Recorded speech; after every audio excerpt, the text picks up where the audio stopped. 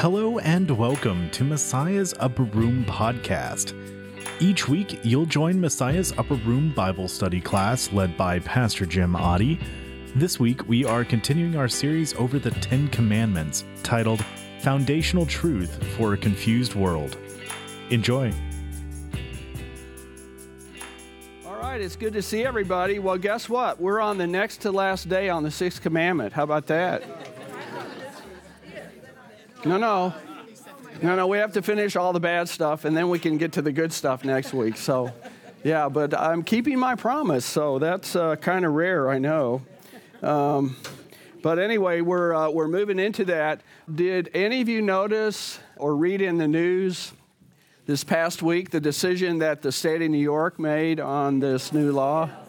Okay, so that again, I've been encouraging you to think about the theology that is moving in the direction away from conservative biblical theology.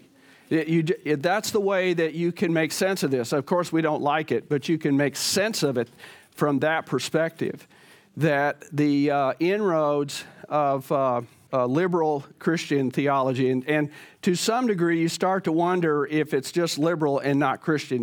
Because Christian is based on the Scriptures, but if you continue to erode the foundation, which is the Scriptures, then at what point can you not even say it's Christian anymore, much less certainly not conservative Christian? So this is kind of a sad development. So basically you don't know what the state, does somebody want to explain what the state of New York, the law that they passed and was signed into law this past week? Yeah. Jackie. They're allowing abortions up until the day the baby is born. What? Yeah. Okay, and so, there's some redefining of things going on, and this is how you can make sense of this. That life in the state of New York is defined as after birth, not up into birth. Okay, so that's how life is defined. And then the other part of it is that, and we talked about this when we talked about the fifth commandment, is that it used to be just that the idea would be that if the mother's life is in danger, meaning her physical life, that has now been redefined into mental life, mental health, emotional health, and then the new one on this law was economic health. Okay? So again, we ought to be appalled by this. The Missouri Synod came out a couple of days ago with, our president came out with a sort of official sort of statement reaction to it, condemning it. And just simply saying that this is what happens when you move too far away from conservative biblical. It's not to say that conservative biblical is the end-all to end-alls. It's just to say that that's your foundation. And when you start knocking pieces off of the foundation, then at what point does it become totally absence of Christian? Good for the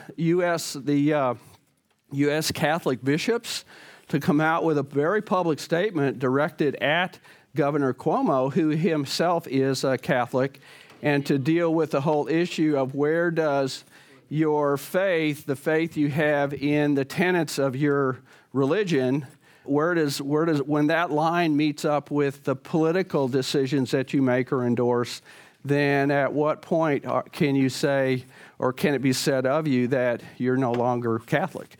I mean, maybe in name you are, or in style you are, but maybe not in substance. So anyway, just to be aware, okay, just to be aware that when decisions like these are made, there's usually always a theology involved. The theology means how we treat the Bible, what we believe about God, what we believe about how much does God's Word inform what we do on a day-to-day basis, including the decisions that we make. Okay? So this is real. This is real. This is the world that we now live in. So, and maybe have lived in all along, but the old fable of the frog in the kettle. You know that one? Okay, that kind of fits here, is that gradually, incrementally, erosion occurs, and then it sort of hits a tipping point, and I think probably the tipping point got a lot of people's attention now. Yeah, May? I would just like to say that, I think it's been very interesting that as some people are supporting abortion, and they have made public announcements and so on, and they've gotten involved and become more aware of what actually is taking place, Sure. It has affected them in a you might say adversely, in that they've had a change of mind, because they really have gotten in touch with what that abortion means. It's not just here and gone, but it's the emotional impact that mother will carry really strongly for the rest of their lives. That's correct. And it will have the biggest impact there, but not to mention later on, as the family becomes aware of what actually did happen. And I did see a piece on TV the other night about a young lady, and she found out that her mother had had an abortion and actually had considered one for her own birth, but had a change of mind on the end. And I think that's just amazing way the Lord works through people, Right. and maybe even through all of our discussions, of these topics, making people aware of really what happens when abortion takes place. It's becoming a way of birth control as opposed to what it was really intended to originally be in cases of need. Yeah, thank you for that. Thank you for that. That story, the other half of the story often does not get told.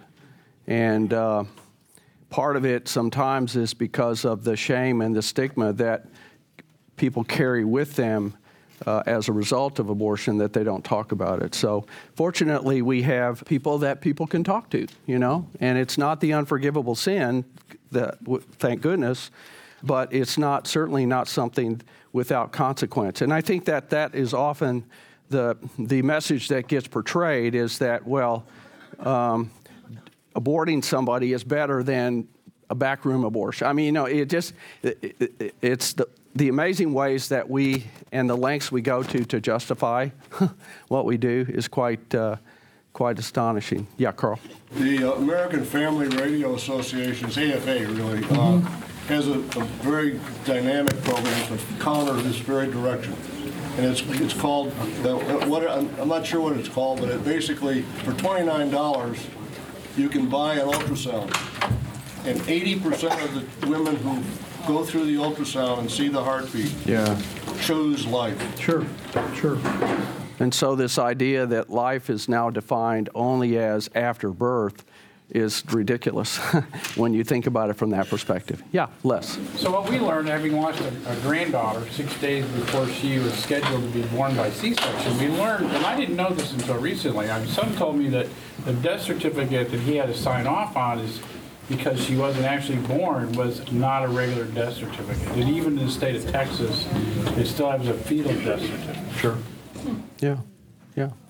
Okay, just one more comment, and then we can move on. So anyway, stuff is in the news, right? It's in the news, and usually it always gets reported after the fact. We don't hear about stuff leading up to it. You wish that there would have been more conservative Christian voices in the lead up to that. And maybe there were, but probably not enough, in states like New York, for example. Yeah.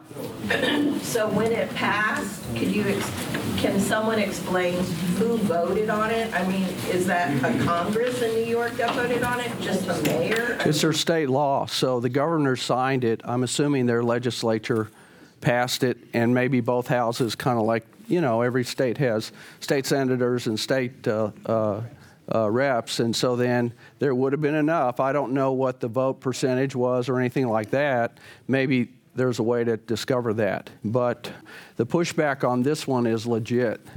It's legit, yeah. So it's just in the state of New York. But the concern would always be that if in a state like New York, very often, in California, kind of the same thing, is that those are influential in terms of influencing a national sort of thought. Now, maybe it takes a bunch of years. Okay, maybe it does. But still, that's at some point, voices have to come up and say, wrong. I imagine it's going to go to the Supreme Court somehow. I don't know how that works in states. I'm not as smart in that area. Okay, well, let's get into then our lesson again for Sixth Commandment, and where we're going to start is down here at marriage and divorce and remarriage. I think we covered all of everything from last lesson pretty well, and feel free to look at it there. Probably just to say is helpful is in point B is again this idea of people that struggle with same-sex attraction, that's not the same as a person who gives himself or herself over to the lifestyle. So there is a distinction between what I feel inside of me and what I do with it, okay? And so somebody had asked the question last week, for all of us, and this is probably true, it may be a generalization, but many of us have people in our own lives who have same-sex attraction and or who have given themselves over to the gay lifestyle. And that can be in your family, that can be in your circle of friends. I guarantee it's folks that you work with. You know, they're good Christian, great Christian people, even in the Christian church, who struggle with this. And so when you know about it, or when it's made known to you, what are you supposed to do? What is a Christian response, if you want to think about it that way? And so then there's 5 things.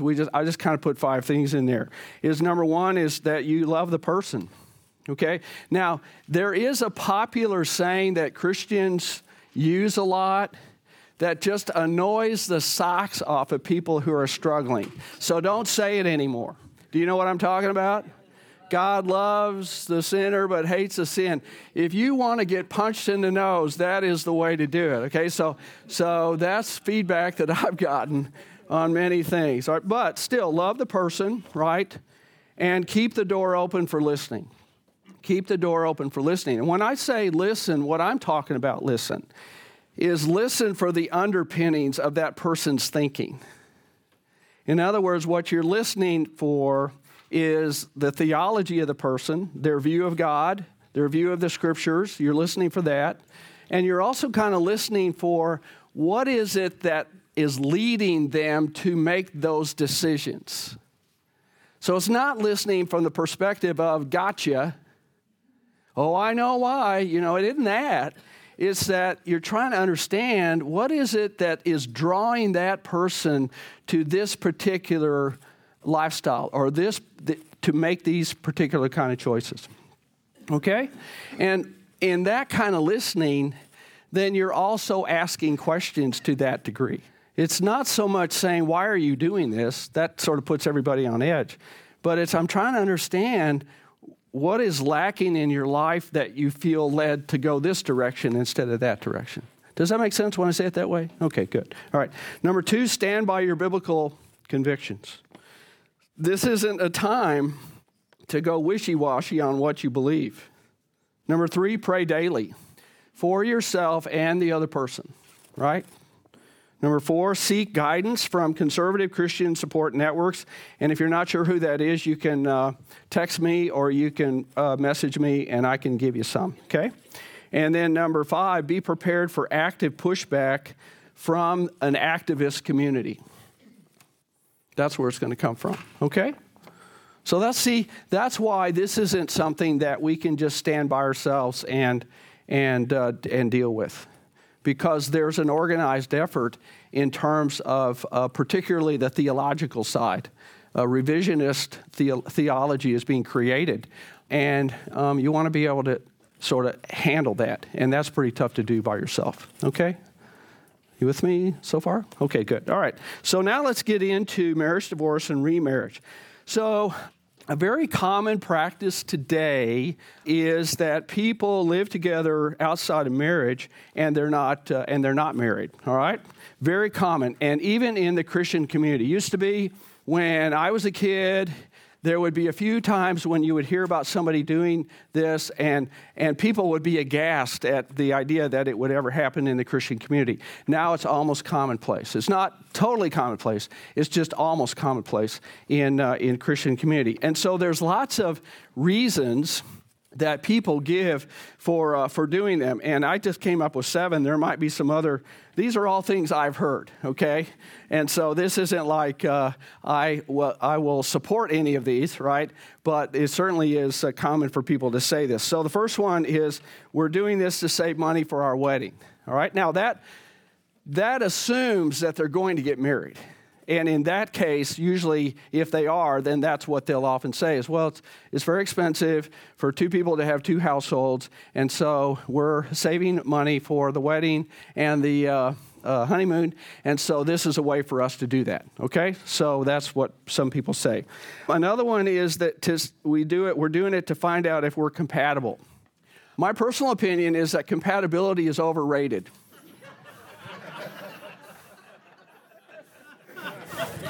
And if you've been married more than 20 years, you know exactly what I'm talking about. All right, now, what would be the upside of thinking about being compatible with the other person? What's the upside of that?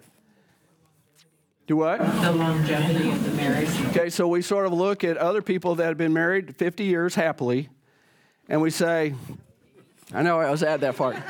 No, that's the goal. The goal is to be married 50 years happily in this life, okay? Obviously, in this life. All right, happily. So, because I've known people that were married 50 years and they were not happy, and that was not a happy 50 years, all right? But they stuck it out.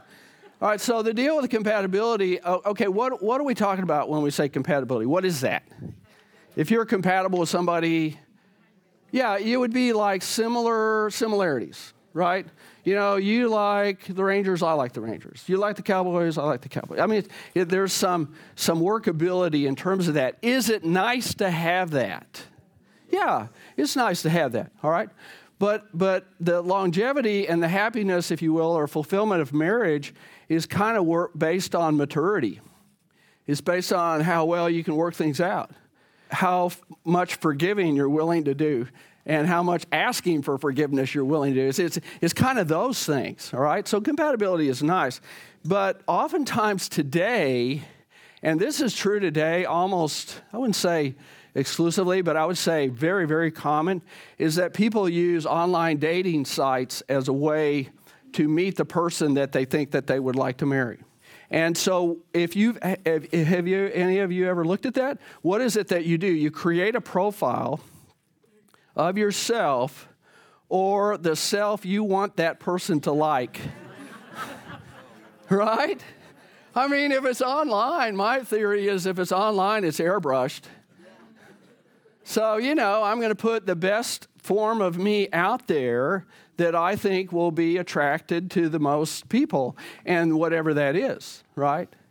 But the problem is it's mostly compatibility based. It's looking at similarities, differences, certainly. It doesn't deal much with maturity, and it doesn't deal much with skill sets and things like that. That some of that has to come later, all right? So, but that's what people say, well, we want to find out if we're compatible, so that's why we want to live together. The third one is our life and we can do what we want. I think that's the core. I don't want anybody telling me that I can't do what I want to do, including organized religion. Because we know that organized religion is just a bunch of rules anyway, and that's all there is to it. All right, so that would be part of it. Number 4, to practice being married as a hedge against marrying the wrong person. Who's laughing over here? I know, but you know that is a great fear of people today. I might pick the wrong person. And then I'm stuck with that person for the rest of my life. All right, there is that fear. Yeah.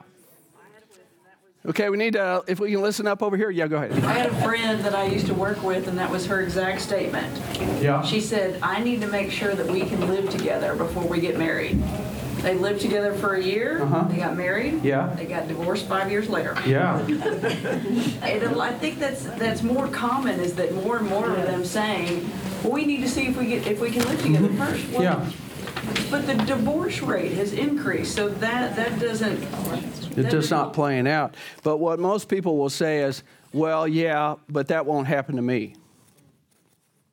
And if I say, well, that won't happen to me, then I'm putting myself in a category that would be different maybe from the general people. Yeah. Well, that one and number 2, both are compatibility issues. Yeah. And what we find, all of us that have been married for multiple years know that, Happily, that God puts together opposites, pure opposites. and we have to tolerate it and learn to tolerate it.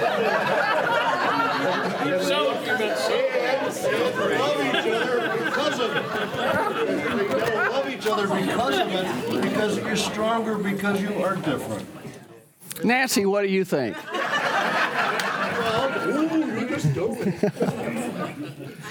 Yeah.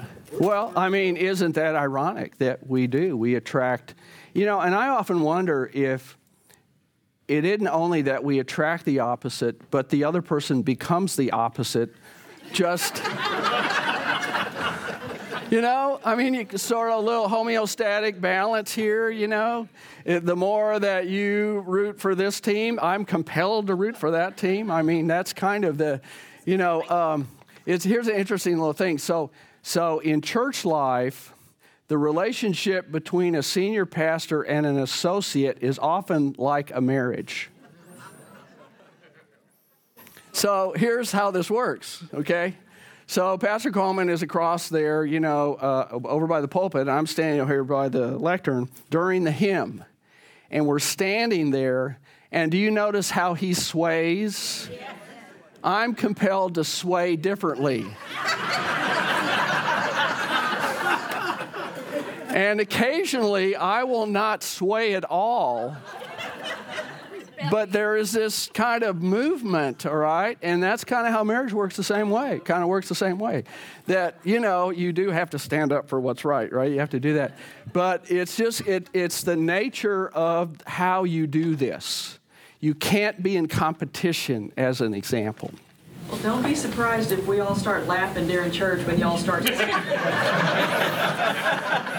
Well, you'll be observing what's going on, because sometimes I'll do this as opposed to this, because I don't want to be him. I want to be me, right? So anyway, that's an example of that. All right. The fifth one is there's peer pressure, the peer pressure of a hookup culture. Do you know what I'm talking about when I say hookup culture?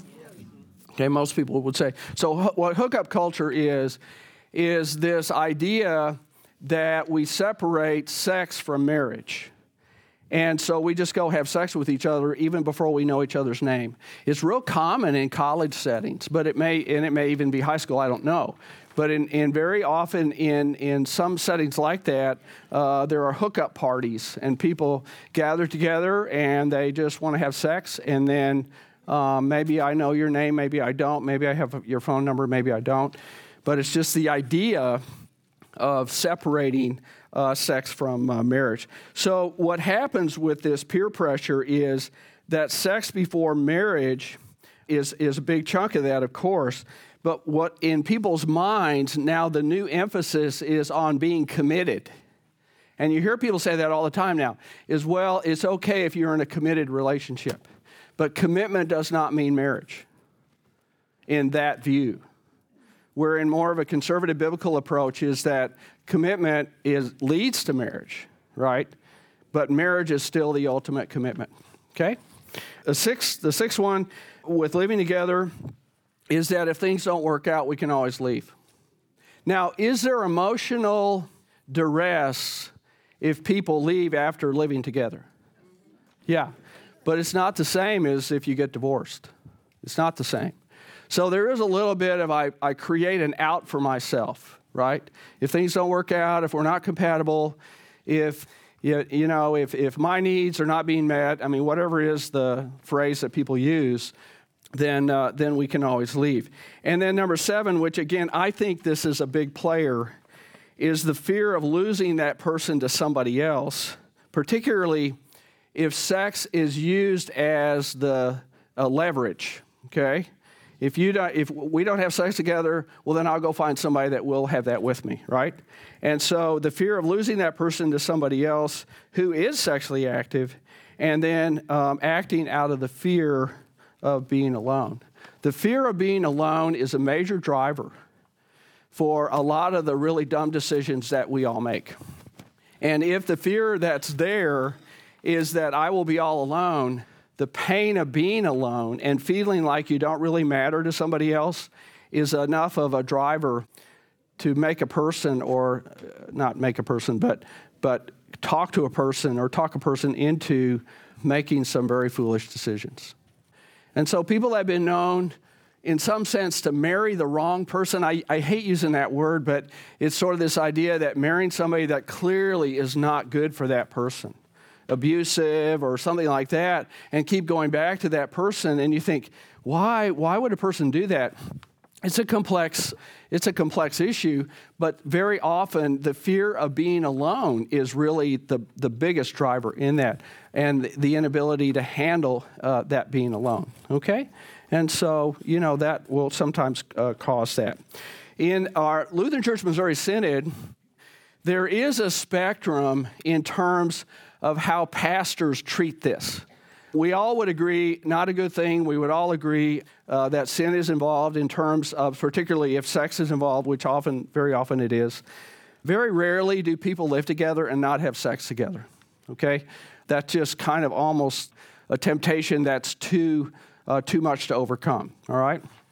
But the spectrum in Missouri Synod is regarding will a pastor marry a couple who is living together, or will a pastor decline that wedding until that couple separates and lives separately? That's the spectrum. And so even in our area up here, there's a wide range. So do you want to know what I do? I work with them. And I'll do the wedding. Now, why? You know me pretty well. Why would I do it? Because you'd rather keep the door open. Yep. If you don't do it, there's a real, almost guaranteed possibility that the couple will do what? Leave the church. Turn away from the church. Yeah, they'll turn away, but they'll go to a JP, or they'll go someplace else where there's no voice. That voice, or my voice, if you want to call it that, is not available later on in their relationship when all the differences that Carl pointed out earlier start showing up. And I want to be, or at least be considered to be a voice in there. Okay? Now, what's the risk of my doing that? That you condone it. Yep. That it'll come off sounding like, well, you condone it. And that's a line that I have to be aware of and that I have to walk. But I'm willing to do that because I know that 3 to 5 years into that relationship, the wheels will come off. And I'm smiling when it does. Because then, see, what happens is the proverbial honeymoon is over with, so to speak. Reality is now setting in, right? And the other thing is that when I meet with a couple who are living together and they want to get married, is I spend a lot of time talking about the difference between living together not married and living together married. Now, think about that from that perspective. What is it that is present after you get married and you're living together that is not so present if you're living together and you're not married? What? There's a legal aspect to that. There is that. There's also the vow that person takes in front of God and everybody else. So I liken it to pressure.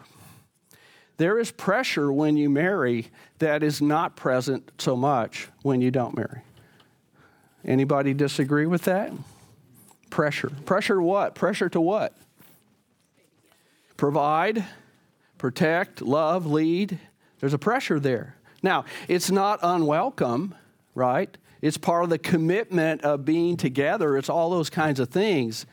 But when you know that you can't leave, you can't just ditch it and go off somewhere else without it being a major issue, there's a pressure there. And I think that pressure in a very good way, is part of the difference. And so I like to talk about it from that perspective. Okay? All right, any thoughts about that? I think the vows are the things that in my marriage, in my way of thinking of things, I not only made vows to pursue, I made them to God way before I There's that part of it too. decided to marry. Yeah, vows to God he's talking about. And Yeah. it's one thing to break a promise to a spouse. It's another to break it to God Yeah. after taking it before Him and others, Yeah. and then say, well, it's just not working out. Right, right. The other part too, and I've noticed this with people that get married versus people that live together and they're not married, at some point, the desire to change the other person kicks in. Have you noticed that? Have you noticed that? And when people live together and they're not married, that is either delayed or it doesn't really show up at all. Because they're kind of like roommates. They're kind of like, well, we'll just put up with it. It's okay, it's okay. But then after people get married, there's this sort of compelling interest in improving the other person. And that adds to that pressure aspect of that in terms of, well, how do we sort of work these things out? How do we kind of come together even if we are opposites, as Carl pointed out, or even if we are different in the way that we see things? Okay?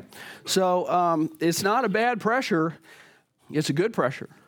But it's that pressure of oneness. And the Bible talks a lot about oneness, talks a lot about the two will become one. The question, of course, is which one? So that's what we... there was a slight delay in that. You had to kind of think about that, but you can mull that over and let me know next week if you come up with answers. Okay? You're with me? All right, good. All right, let's go to the next part. Pornography, we can talk a little bit about that as well. Our culture, through the influence of pornography, whether you think about it in terms of like online pornography or just the way in which our culture has been so desensitized to sexualization, right? From commercials, TV, movies, online, whatever, that it's almost in some sense what used to be when I was a kid shocking and appalling, now is like everyday stuff. That tells you how far down the tube here our culture has gone. So a way to think about pornography with respect to marriage, for sure, is a virtual adultery. And again, it kind of goes to this idea that everything online is airbrushed. So how can reality compare to that? And that's often the thing that's not thought about, is that what's on there is not real, in the sense that portrays life as it really is, right? It's a fantasy, or it's something that is simply not real. It's seen as normative, though, by many people under 30. And that's kind of true across the board with many of these things that we would consider some of these social theological issues. Many people, for example, under 30 today believe that there's no sweat with gay marriage. Pornography is seen as normative. Now, what's interesting about pornography is that that's how they feel until what? Until they get married.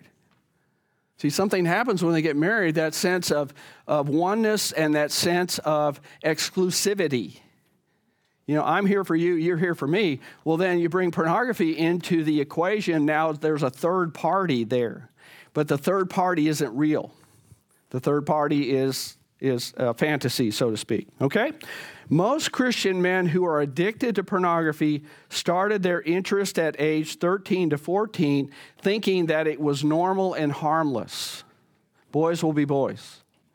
The difference for a lot of men who are in my age group is that the interest was pretty much relegated to finding your uncles or your best friend's dad's Playboys in the bottom drawer somewhere. It wasn't online.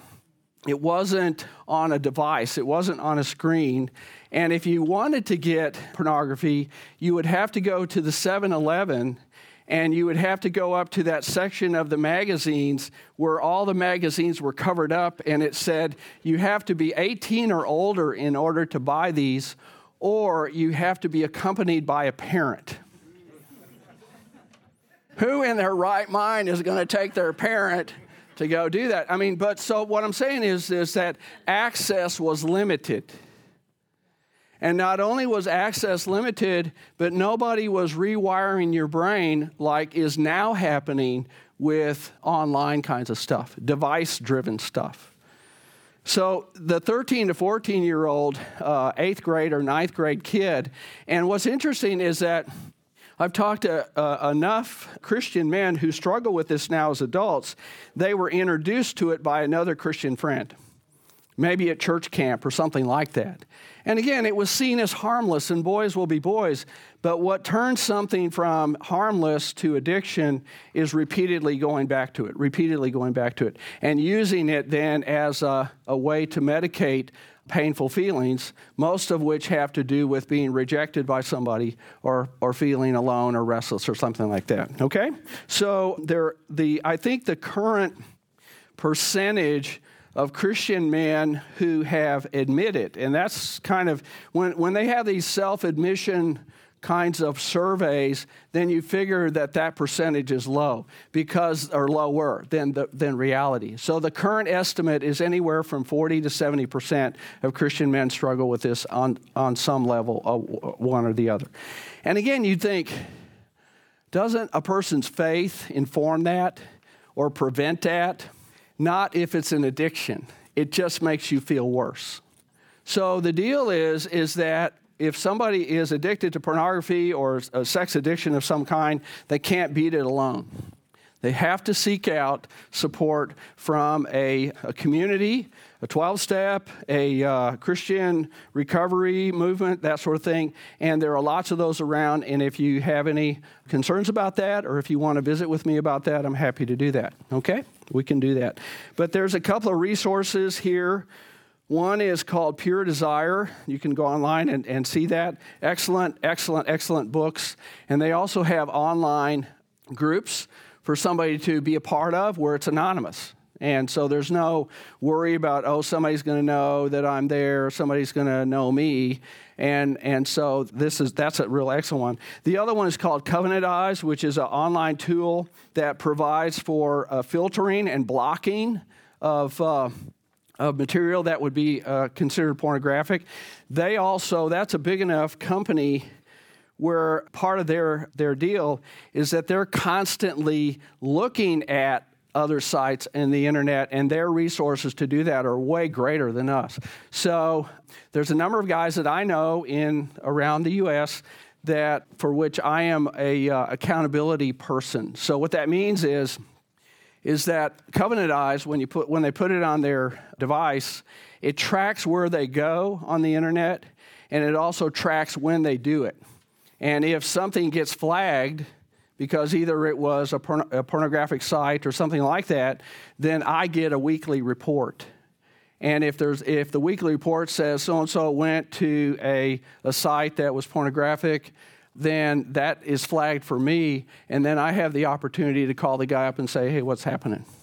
So that's a nice advantage of Covenant Eyes, and it's really an excellent deal. Yeah, Mary Jo.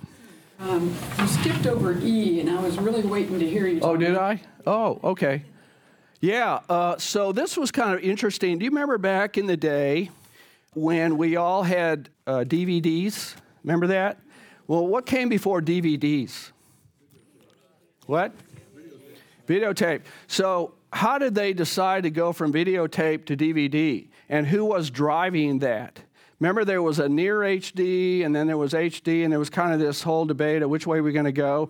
And so Sony Corporation was greatly involved in which way we're going to go, And the porn industry said, we're going to go HD. And any company that did not go HD was going to lose a lot of business. So a financial decision was made to move in that direction, and Sony wasn't the only one, but the economic reality of a $70 billion a year industry, and that's what the pornographic industry was 10 years ago, maybe 20 years ago, $70 billion. So, the economic realities can sometimes drive industry to go a certain direction. Okay? So it's not the only player, but it was a player. Yeah. And actually taking technology back a step, the whole development between the VCR itself Yes? was also pornography. Because Hollywood and others weren't producing or allowing any type of tape that wasn't generally available. It was the pornography industry that generated the tapes and needed a market. Yep. They needed to be able to let people play them at home instead of having to go down to the Right. peep show or whatever. Right. It drove, same kind of thing. It was the same thing. So accessibility, as much as we love the fact that nowadays through technology we have accessibility to almost anything we want, the pornographic industry is exploiting the heck out of that. And their interest is in getting 7-year-olds hooked on the internet. Not necessarily pornography, but if you can get a 7-year-old hooked on the internet, then it's not that much of a leap when that kid turns 10 or 11 or 12 or 13, because he's already drawn to the internet, okay? So I keep saying he, as if this is only a male issue. It's mostly a male issue in terms of visual pornography. Now, is that to say that women would not be interested in that? No, there's women that are interested as well. But women easily get addicted to other things. It just doesn't happen to be necessarily the visual part, okay? So it's real, and it's not anything that we ought to just say, oh, this is just a fad. Oh, this is just something to not take seriously. Okay? We have to take it seriously. So to have conversations with, for example, if you have a 12 or 13-year-old male in your life, this is a good conversation to have. Okay? But it's also good to put these kind of things on your devices like Covenant Eyes, for example, right? Trust but verify, to do that. It's also, if you have a daughter or a granddaughter, it's good to have this conversation because the guy that she's dating or interested in might, in fact, have a fascination with pornography, and that will influence a person to become sexually active earlier than they should, i.e., when they're married. Which sounds so old-fashioned for me to say that, I know. But again, God's intent was pretty good. God had a pretty good idea of what is best for us. And that kind of comes down to it in terms of, do I know what's best for me, or does God know what's best for me? And there's the battle right there. Okay? Yeah, Carl. Yesterday, I gave my son-in-law a book. A book? And the title of Boy to Man Book. Mm-hmm. That's the title. And it was written by a pastor. Yeah. And it's based predominantly on Proverbs. Okay. Yeah. And at the very end of it, when you're all done, there's a ceremony called the Stones, the 5 Stone Ceremony. Mm-hmm. And they deal with the 5 major integrity elements: integrity, courage, faith, etc. Right. Loyalty. And you have 5 friends, male friends, meet with the boy and go through those things. Wow. It's really a great book. I'd recommend for anybody. And it's called, what's it called again? AFA.com. What's it called again? Boy to Man. Boy to Man. Okay, good. Thank you. It's a small book. Yeah, and this is not the exhaustive list of all the things that are out there and available, but those are the ones that I know about. Okay? All right, anything else at this point? Okay. Dennis. Yes, I was reading recently an article about pornography. Pardon? I was recently reading an article about pornography. Yes. In the industry. And 2 things really struck me. One is they said there's 150 pornography movies made every week, new ones. Uh-huh. The second thing they said is that other industries are now studying the pornography industry to see why they're so successful. Oh, wow.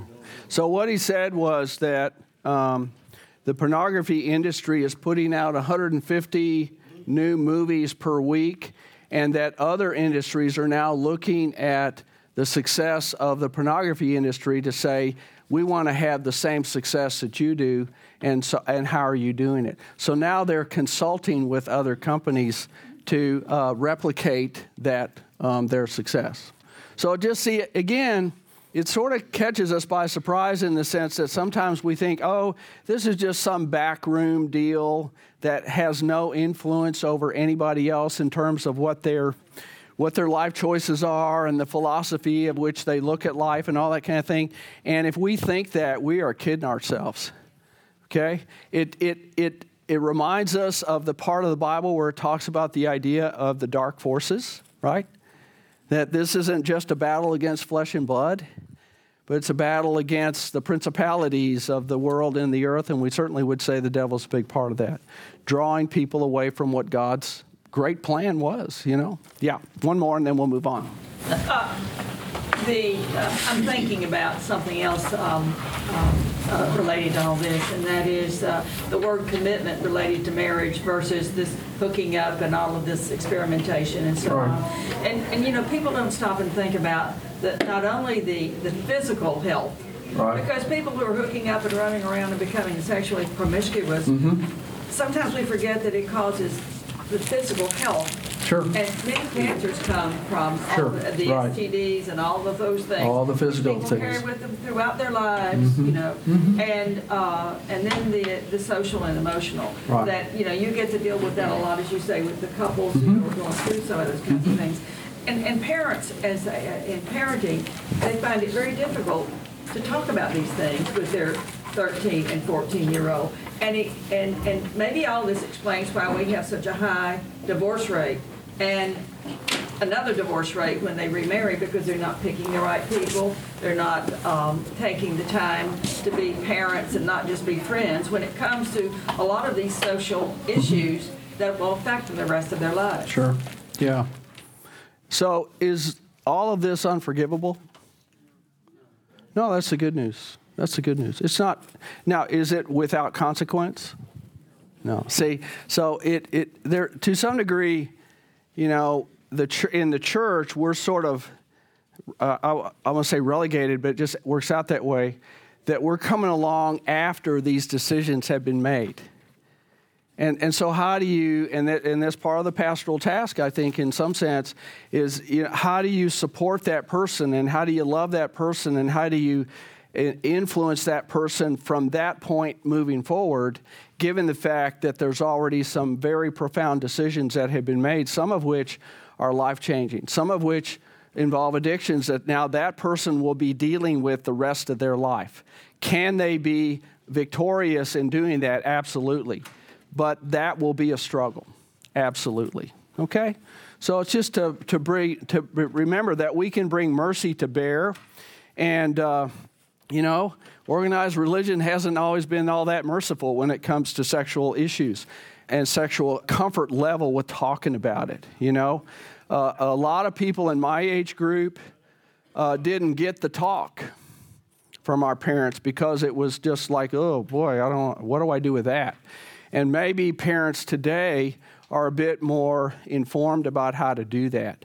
I think churches are way more, and ours included, is way more proactive in bringing some people in who are not the kid's parent, but certainly gives a quality talk about the realities of sexuality. That's a good thing. That's a good thing. Sometimes being a kid's parent gets in the way of that, and it's easier to hear it from somebody that's not your parent, but certainly would be parent endorsed, and that's a good thing. Okay?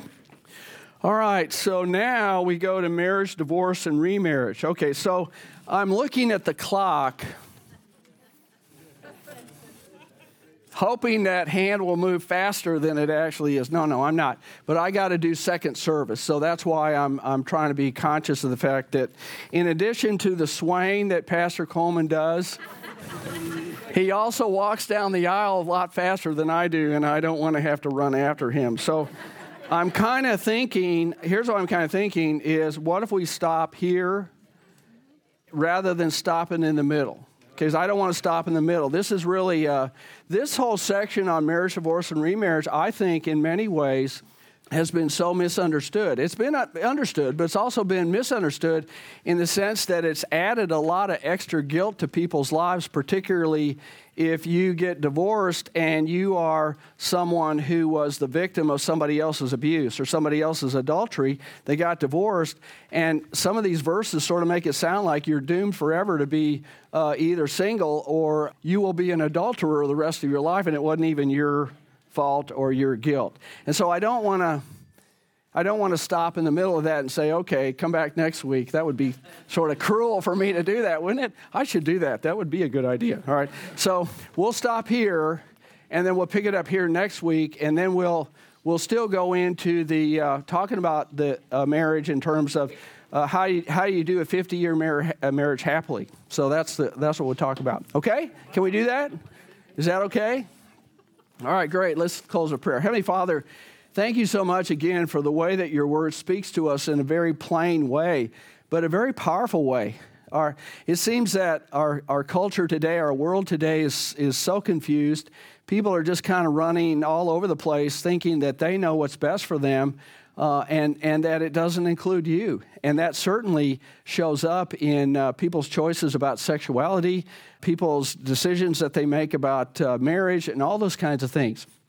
But we're thankful that your word is the foundation for our lives, and that by building our lives on the foundation, that then we have not only access to the power of that foundation, but we're also reminded each and every day that we are your beloved. So, dear Lord, as your beloved, challenge us this week as we live in a world that is anything but beloved, as we encounter people who definitely don't feel beloved.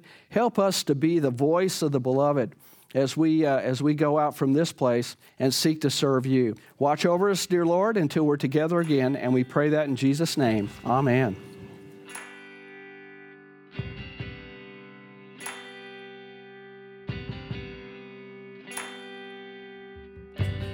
Thank you so much for listening to this episode of Messiah's Upper Room podcast.